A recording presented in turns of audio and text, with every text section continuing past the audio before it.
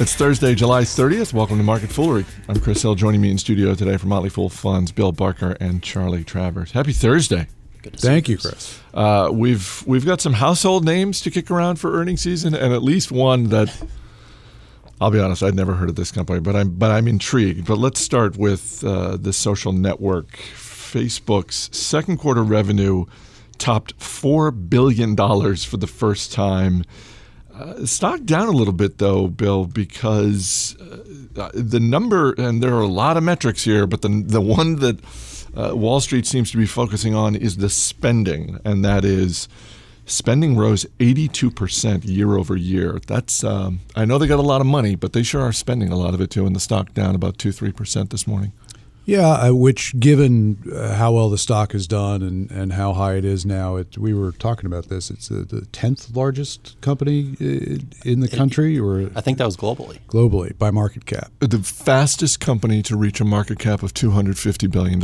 Yeah, and so there's a lot of achievement behind that, a lot of enthusiasm on top of that for additional execution by the company, and today's earnings report was very good and contained the information that outstanding execution is not free, that they've got to make significant investments in people and products. And so when you're tweaking your models, maybe you say, oh, well, the growth looks as good as ever, but the total amount of cash that the company retains from that growth is going to be slightly less. I mean, 2% off of, as we say, a market cap as high as this one is really nothing. I feel a little bad for the people at Twitter, only in this regard, that there seems to be this almost manic insistence on the part of the financial media to lump those two businesses together. To just say, well, Twitter's good, but they're no Facebook, as though they have. I mean, I know that essentially they are both advertising-based businesses, but I don't know. I feel like it's a little unfair to Twitter to just constantly compare them to Facebook. And it's not just Twitter; it's Yelp, Pandora. If you're not Google, Facebook, or LinkedIn, you're an also-ran, and these companies have won. And Sheryl Sandberg talked about it a lot on the call about the investments they're making to help small and medium businesses advertise better on Facebook. And I would say as a consumer, it seems a lot less intrusive, the ads, than they used to be. And it seems like Facebook's doing a really good job, and their engagement metrics and the users they're attracting to the platform really shows that their efforts are paying off. And so I think if you are one of the smaller players like a Twitter or a Yelp or a Pandora, you got to look at Facebook's success and not just be envious, but maybe a little bit worried about your own ability to attract advertisers. And you got to hand it to Sheryl Sandberg and Mark Zuckerberg and really the entire leadership at Facebook. When you look at how mobile advertising did not exist for this company 4.5 years ago, and now I think the number in their latest quarter was that mobile ads made up 76% of their revenue. So the idea that, well, yes, they are this big company, they have to constantly innovate, but when you look at how they built that platform and built it so well. I remember doing podcasts years ago about Facebook. It's like, oh no, how are they going to navigate the transition to mobile? Well, they're not making anything out of mobile, so I don't know. That's a big hurdle for them. And now it's like, yes, they do have to innovate, but I think they've proven quite nicely that they can. Yeah. Exactly. I think it's another great quarter for the company. Everything looks not only on target, but various elements are still sort of unexplored in terms of revenue future growth for the company. So a good day, I would say, to get earnings out there and really not have the price move much.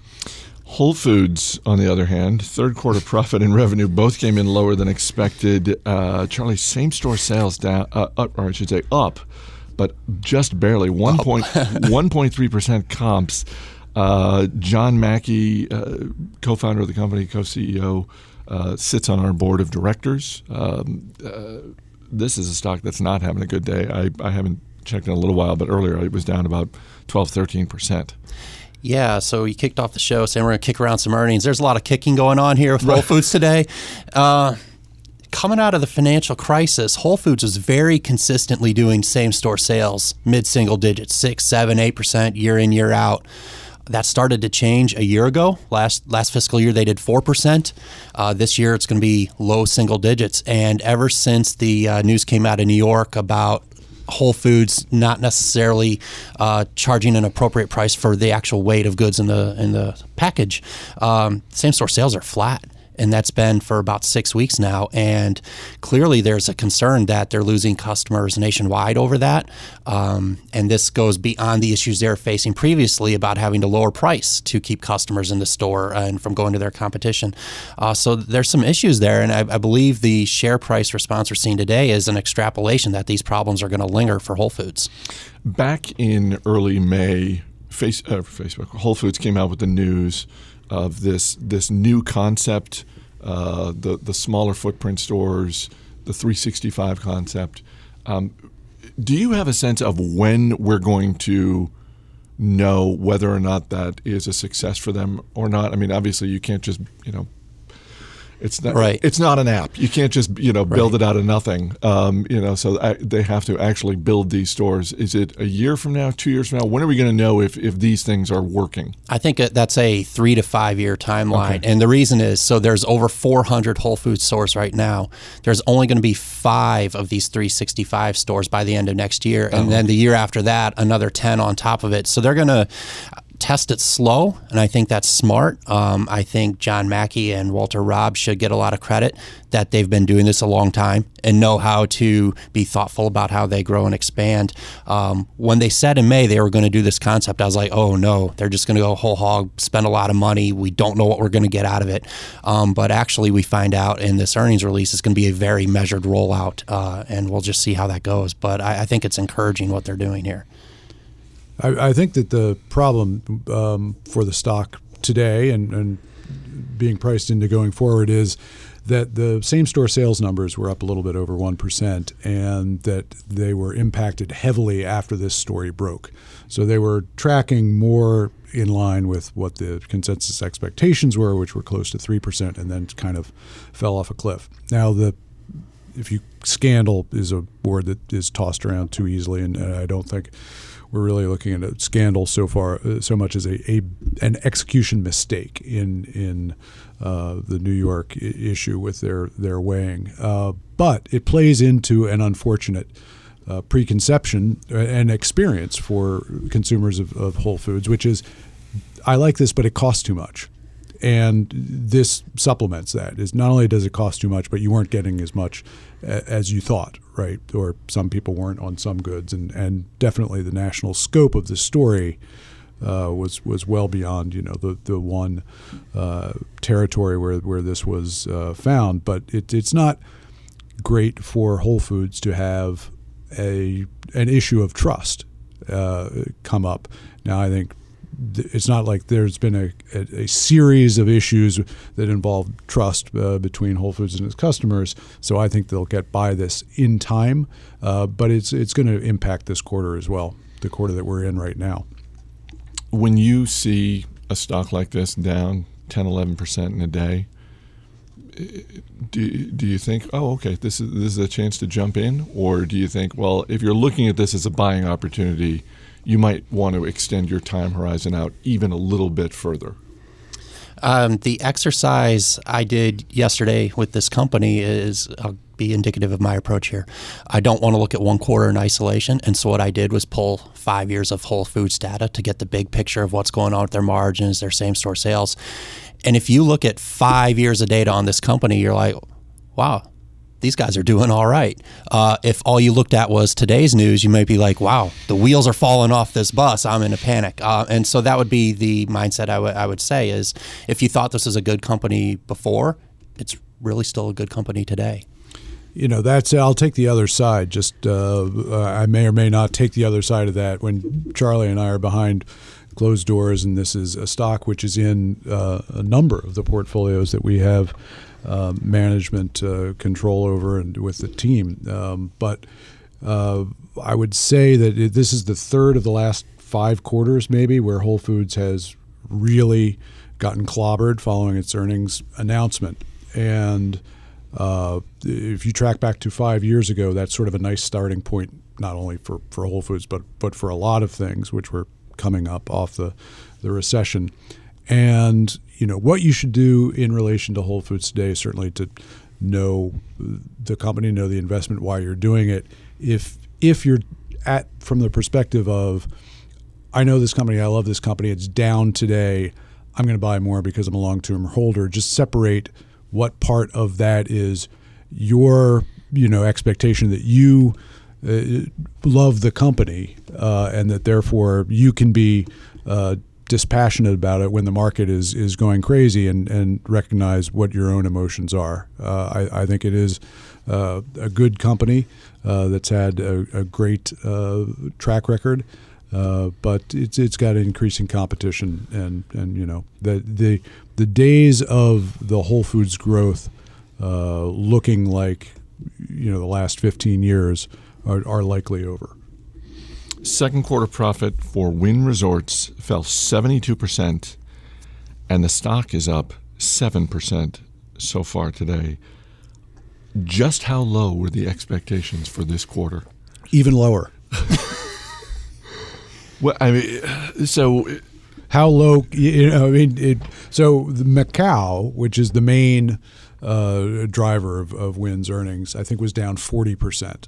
Basically, for EBITDA and also for the top line in the 30 to 40% range. Yeah, so let's not quibble about whether it was 33 or 41 or whatever. I mean, and this is one of those companies when people look at sort of the headline of China's stock market dropping over the last couple of months, and it's the headline is terrible, and it's just sort of, oh my gosh, well, what does this mean, and that sort of thing, and well, it kind of depends on what stocks you own. And in this case, if you own shares of a casino that has a big interest in Macau, well, guess what?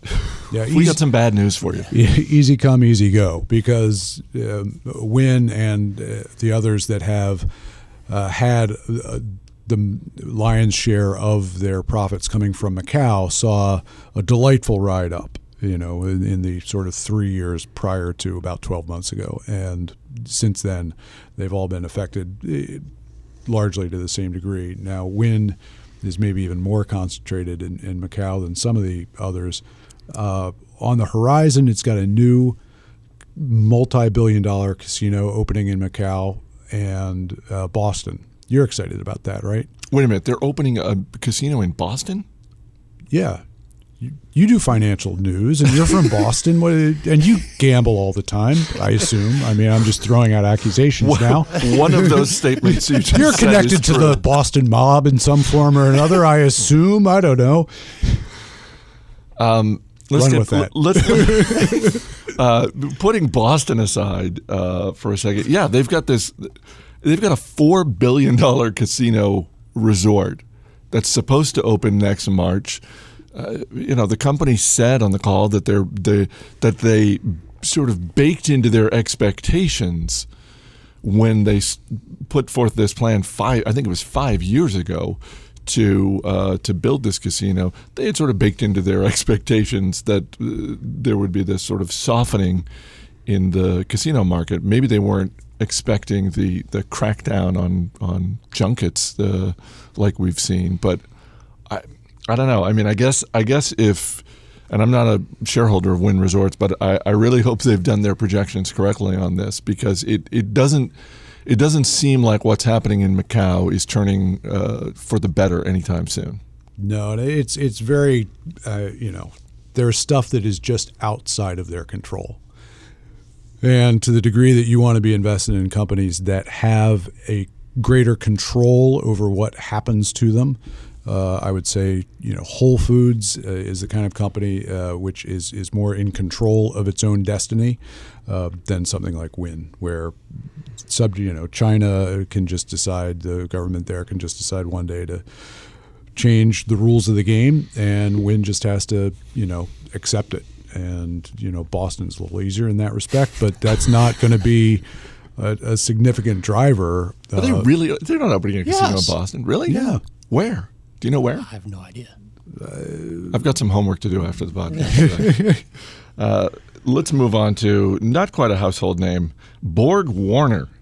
It's a fun name to say. Borg Warner Automotive Supply Company, also not having a good day. Second quarter profit and revenue came in lower than expected. They also lowered guidance for the full fiscal year. Charlie, that's kind of the triple play you never want to see, where you're missing on the quarter and you're lowering guidance. It is really the same story here with Borg Warner that I think I'm seeing with every manufacturing business that's domestic, is that currencies are just crushing them.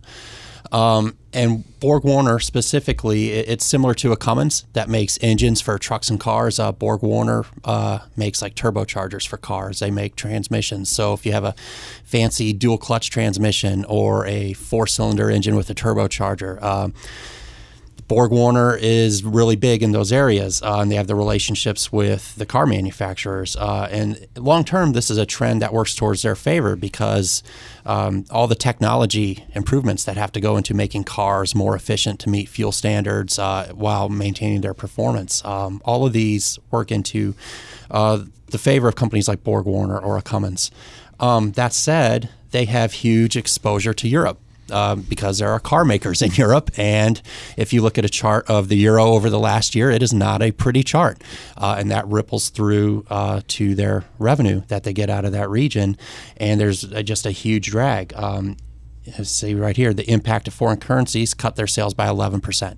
And so that's, I think, a temporary issue when I view a company like this. And, what I tend to focus on is the products they're making, their competitive position. I think that's intact for Borg Warner. But, yeah, their financials this year are not going to be what they thought they were going to be 6 months ago. I was a little surprised. I was looking at a chart of Borg Warner's stock over the last couple of years, and it was much more of a roller coaster ride than I was expecting. I mean, I expect that out of a company like GoPro. Right. This is an $11 billion automotive supply company. This, on the surface, it seems like a pretty stable business, even taking into account currency effects and that sort of thing. So I don't know. Should I not be surprised by something like that? I think there are cyclical elements at play here. One of the other things hitting them is vehicle production in China. And we know what's going on there with that stock market affecting the ability of people to spend on other things. And autos is one of those things. And so it is going to be lumpier than you might expect. I think if we look at a U.S. lens and you think, car sales are relatively steady from one year to the next, I think overseas it's a little rockier, and we're seeing that with their results and their historical stock performance. Yeah, predicting anything in China right now is tough. The numbers are moving around quickly, and when a significant chunk of your business is tied to China, it's certainly less of a problem for Borg Warner than for Wynn Resorts, but there are plenty of other companies, as Charlie mentions, that are affected by that, and all of the manufacturers are being hit by currency. A year from now, maybe currency will be going the right way for them, but it's the sort of the constant currency equation that you should pay more attention to, because that's what companies have more control over. Right now, currency is a major headwind for players like Borg Warner. Yesterday was National Chicken Wing Day. Today is National Cheesecake Day. I sort of feel like we should go back to National Chicken Wing Day, just because, I like cheesecake fine, but I don't know, it feels... You're paying a lot of attention to these national days on occasion. I think the last time it was like National Donut Day or something like that. Let's be clear. It's only on the good days. I pay attention to the National Food Days. I'm sure there are other days where I'm just like, I don't really care. But quite possibly National Penguin Day or something as well, right? Probably every animal has its own day. You think so?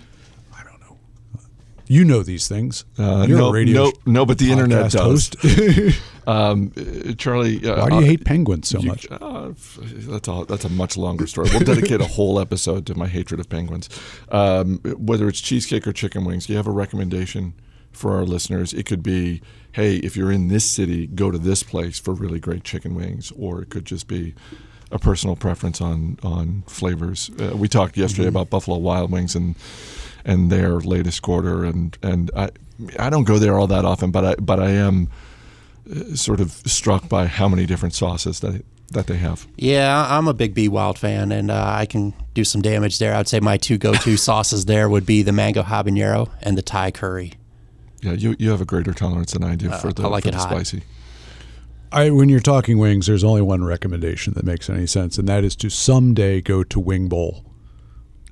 For those who don't know, explain Wing Bowl. Wing Bowl is a Philadelphia now institution, which I think starts at about 6 in the morning with the Wells Fargo Center or whatever it's called these days, which is where the Sixers and the Flyers play, filled with still intoxicated fans who have been up all night waiting for Wing Bowl to start. And then it is a speed eating contest where wings are the namesake, but there are various other categories, I think, and it's the last word in wings.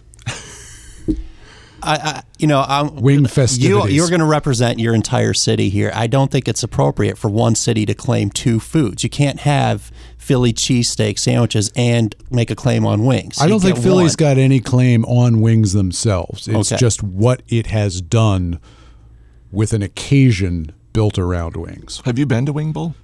No, but I'm not dead yet, so I still have once in your life, I think, and so I'm going to delay it for a long time, and it hopes when is that the next keeps one? me alive longer. Yeah, when it's usually it's the week before the Super Bowl. There's like the Super Bowl and there's Wing Bowl, and they're really pretty close. So in the winter, when you're in Philadelphia, if you want to warm up, here's an opportunity to do that. If you're still up 5:30 in the morning, well, you can't get ticket. I mean, it's sold out, right? You can't just walk in. You could probably scalp, but you get your tickets early. You think you can get tickets and then like go on StubHub and sell them at a premium? Like, is it that popular? It's sold out.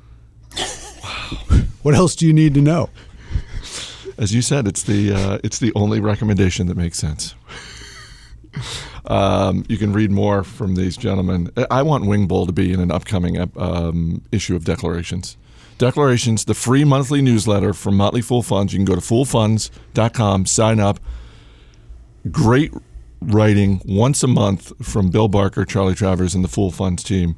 Can you promise me that at some point in the next 6 months, Wing Bowl will make some type of appearance in Declarations? Sure. All right. Sure. We know some guys. You can make that happen. All right. Make that happen. Thanks for being here, guys. Thank you. Thank you. As always, people on the program may have interest in the stocks they talk about, and the Motley Fool may have formal recommendations for or against, so don't buy or sell stocks based solely on what you hear. That's going to do it for this edition of Market Foolery. The show is mixed by Ann Henry. I'm Chris Hill. Thanks for listening. We'll see you on Monday.